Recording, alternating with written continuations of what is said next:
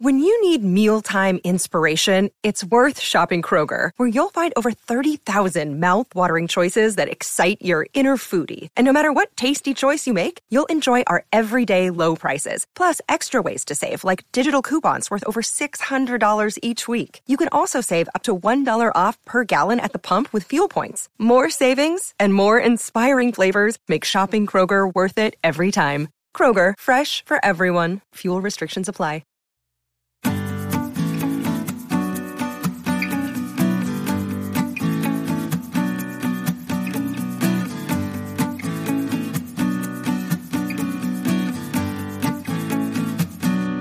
Hello, everyone, and thank you for joining me. I'm Tracy Harris, and this is At Home in My Head, the podcast that explores life in the cottage at Woodland Corners.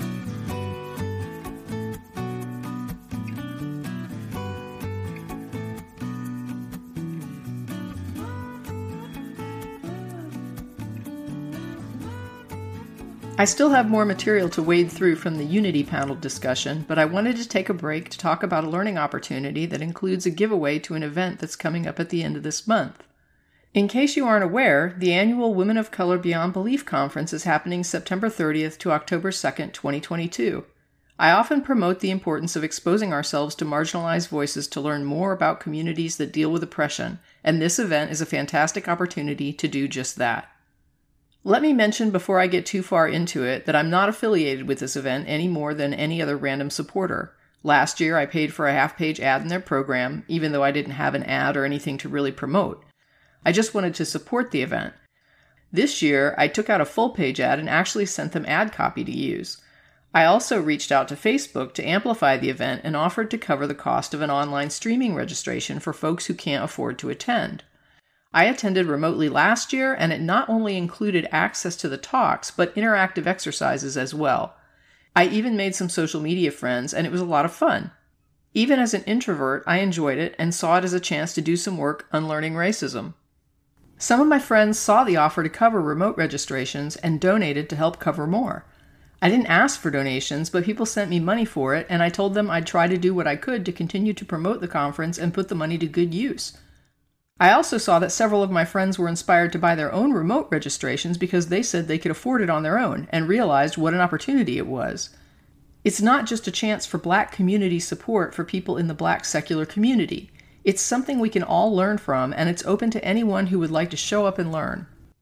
That being said, thanks to the generosity of one of my friends, I'm able to cover the cost of 4 more remote online streaming registrations for the conference. And here's how you can take advantage of that offer. First, I'm working on the honor system. My goal would be to provide this opportunity to people who can't otherwise afford it. However, if nobody's in that situation in the audience, I'm also happy to make this a general promotional giveaway just to boost attendance for the conference. The registration is only $25 a person and $10 for students, so it's already extremely affordable. If you can afford it on your own, I encourage you to use the link in the description to sign up at the conference site. It's a simple process, and it's all done through email. Easy peasy. If you're more interested in entering to try and use one of the slots I'm giving away, I'm including instructions in the description. Basically, just email me at the address in the description by September 25th at midnight Central Time, with subject line, Entry for WOCBB. In the body of the email, add a note to tell me whether or not you have a financial hardship. You don't have to explain further. It's all on the honor system. But I'm going to give priority to folks who can't afford it. Include your first and last name, an email address, and your pronouns. This is all I need to order your online registration. I'll follow up with you via email, making sure you receive the receipt and you're all set. None of the information you send me will be shared publicly, and it will only be used for registration for the conference. My primary goal is to provide free registration for 4 people who can't otherwise afford it. If it turns out 4 people who can't afford it don't reach out to me, then I'll use folks who can afford it, but who are going to try for a promotional registration. So even if you can afford it, feel free to throw your name in the hat. On Facebook, only 1 person said they needed help. So it's possible I don't get 4 people asking for assistance, in which case I'll give the registrations away as a fun promotion for the conference. And finally, if it's a complete bust, and I don't get at least 4 people who want a free registration, I'll just donate whatever money isn't used to the conference directly. So there's no losing with this. Either it helps with raising attendance or it helps with straight up financial support, but the conference is going to be supported no matter what. I had a personal story I wanted to share, and I wasn't sure how best to convey it. I know that despite not doing atheist activism directly any longer, I still reach back quite often when talking about issues.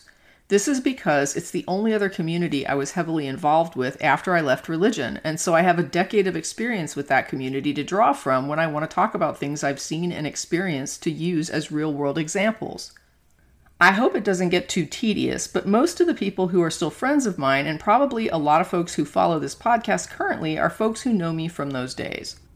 So in a lot of ways, even stepping down from a platform in activism, I'm still interacting with that community, even if it's unintentional.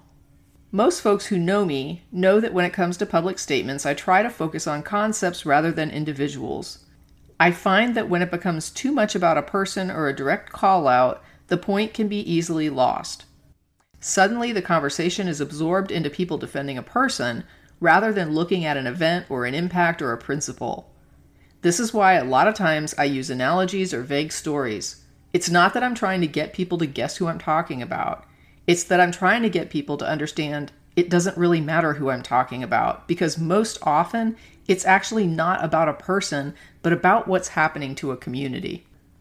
As Harper noted in a past episode, when you call out someone with a little bit of public presence, you often get pushback from their base telling you to stand down because they're an ally. And we know this because they've said they're an ally. And so they're an ally, according to them and their base, even when they do damage to the communities they claim to support.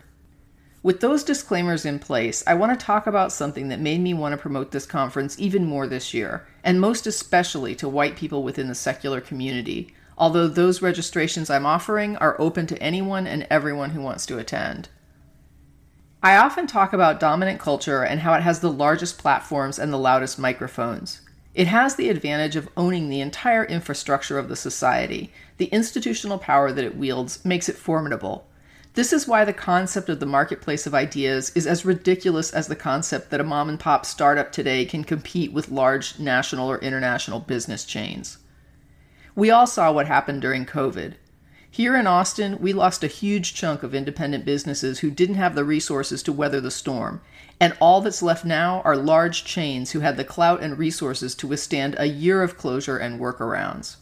There is no such thing as free market, where some people have gigantic advantage in access to opportunity and others have less or none at all. In the marketplace of ideas, dominant culture narratives are the chain stores where we're all used to shopping. And marginalized voices and communities are the mom and pop shops, if they're lucky enough to have any platform access at all. Last year, as I mentioned, I took out a half-page ad that really wasn't even an ad. It was just something I was aware of that presented a chance to help with anti-racism, and since in a white supremacist culture, I'm the beneficiary of advantages, benefits, and opportunities that come out of racist oppression that others face, it's my obligation to take these opportunities where I find them, so I did. I was surprised to learn that the contribution came with a free online registration, and that's how I ended up attending last year. I got to see some great speakers, and as I said earlier, meet some new friends. One of the more impactful talks dealt with racism within the skeptical community. The title was #SkepticsSoWhite: How White-Dominated Spaces Reduce the Movement to a Farce. As you might intuit from the title, this was not a gentle rebuke.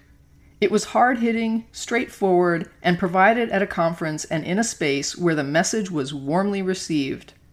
At this conference, this message was non-controversial and resonated with the audience.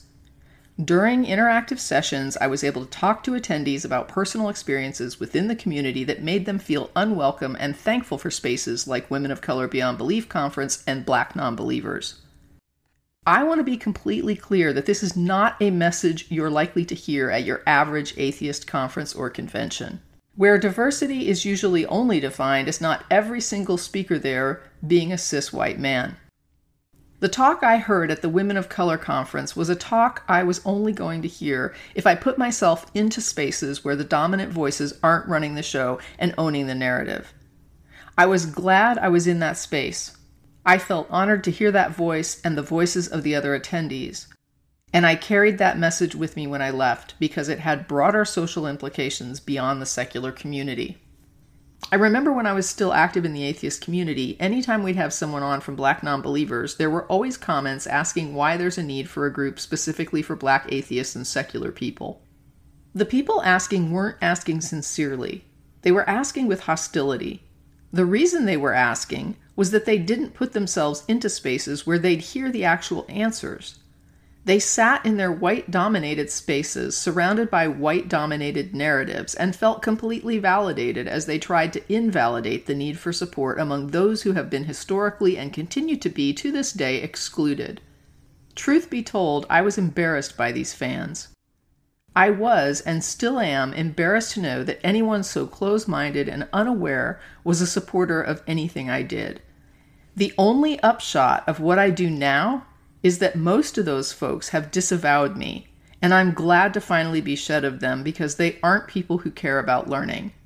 All they really cared about was sticking it to religious people, much the way Trump supporters enjoy owning the libs.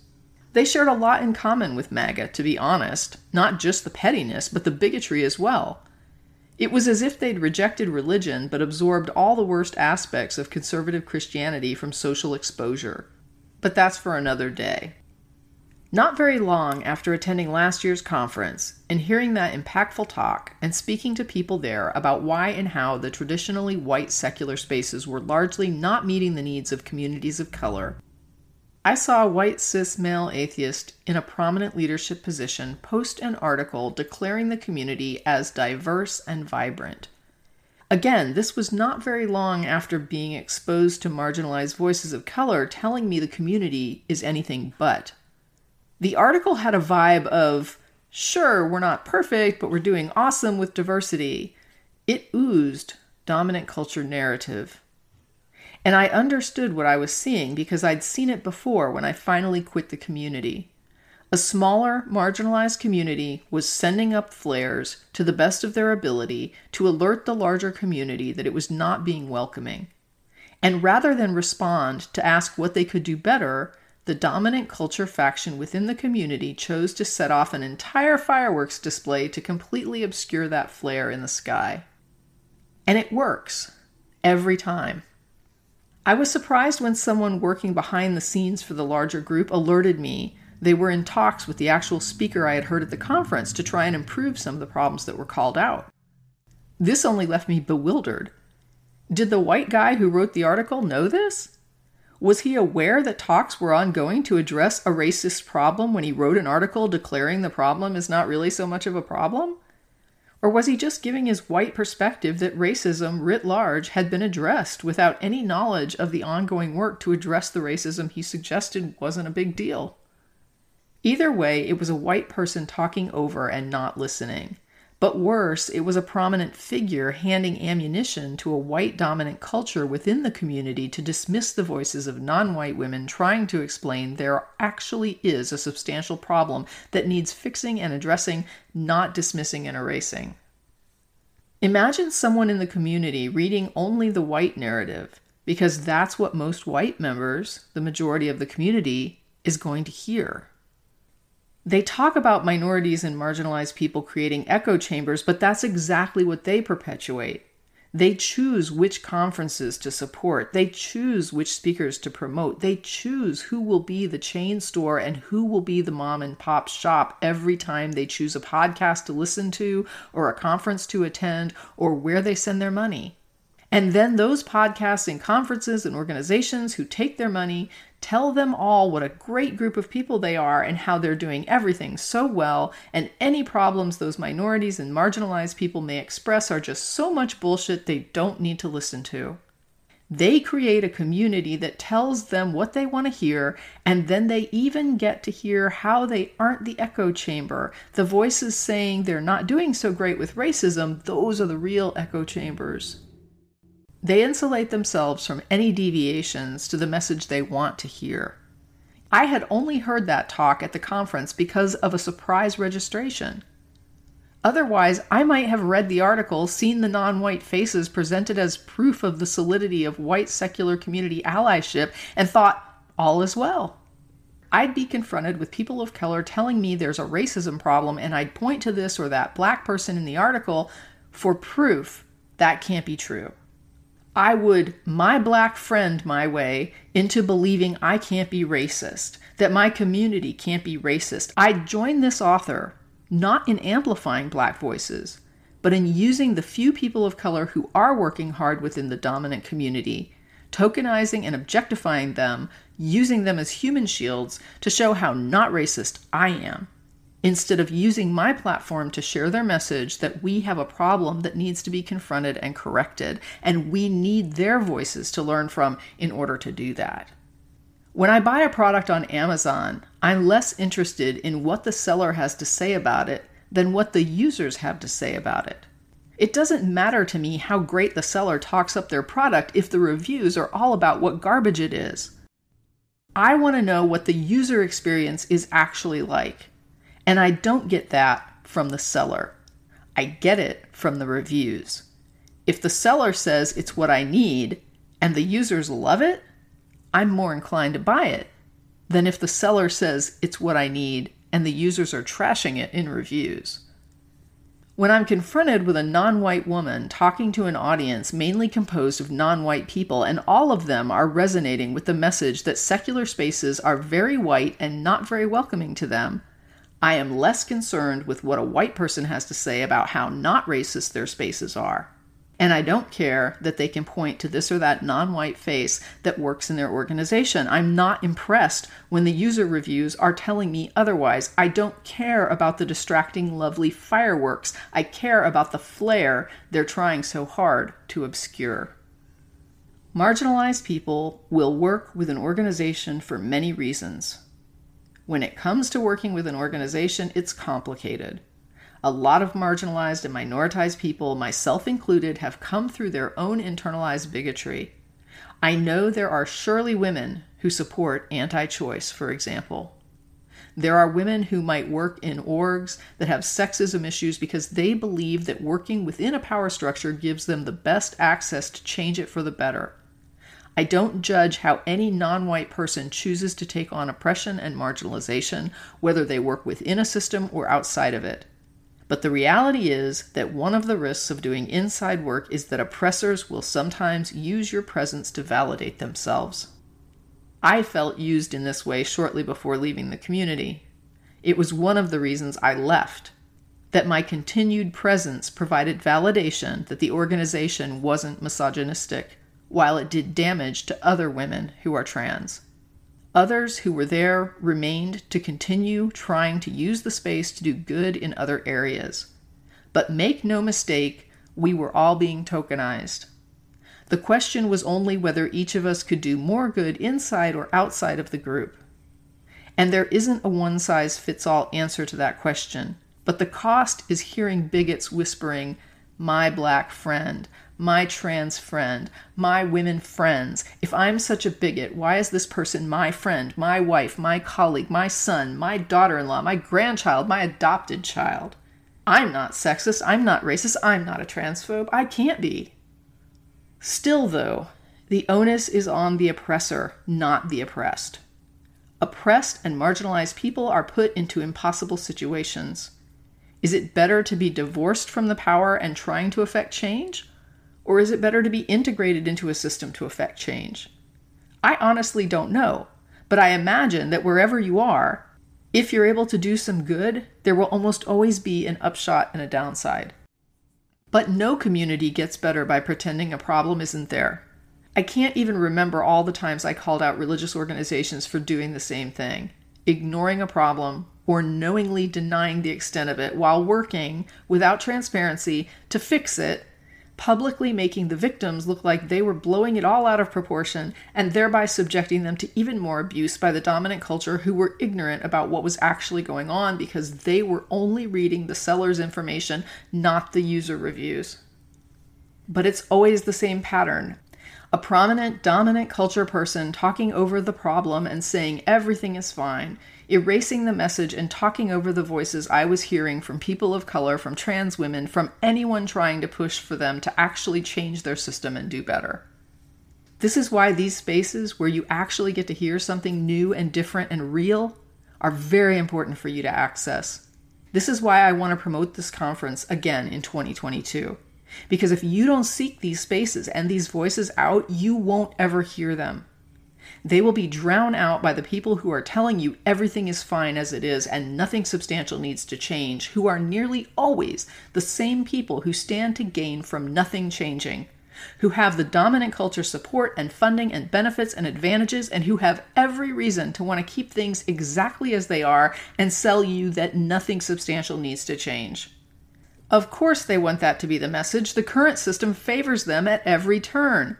And they don't want to put their gravy train at risk, even if it means crapping on marginalized people every now and then to slap down the call to make spaces actually more diverse, not just appear more diverse. So drop me an email if you'd like to take advantage of one of the 4 slots. It's first come, first serve for the first 4 people who reach out with financial need. And if all 4 slots aren't claimed, I'll consider those who don't have financial need next. And again, if I don't get 4 takers, the money goes straight to the conference. Hope to see you there.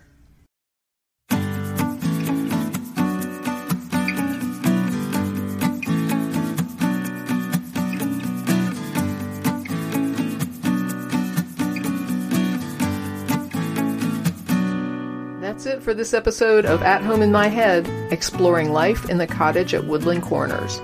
Thanks for listening, and as always, stay safe, be well, and never stop exploring.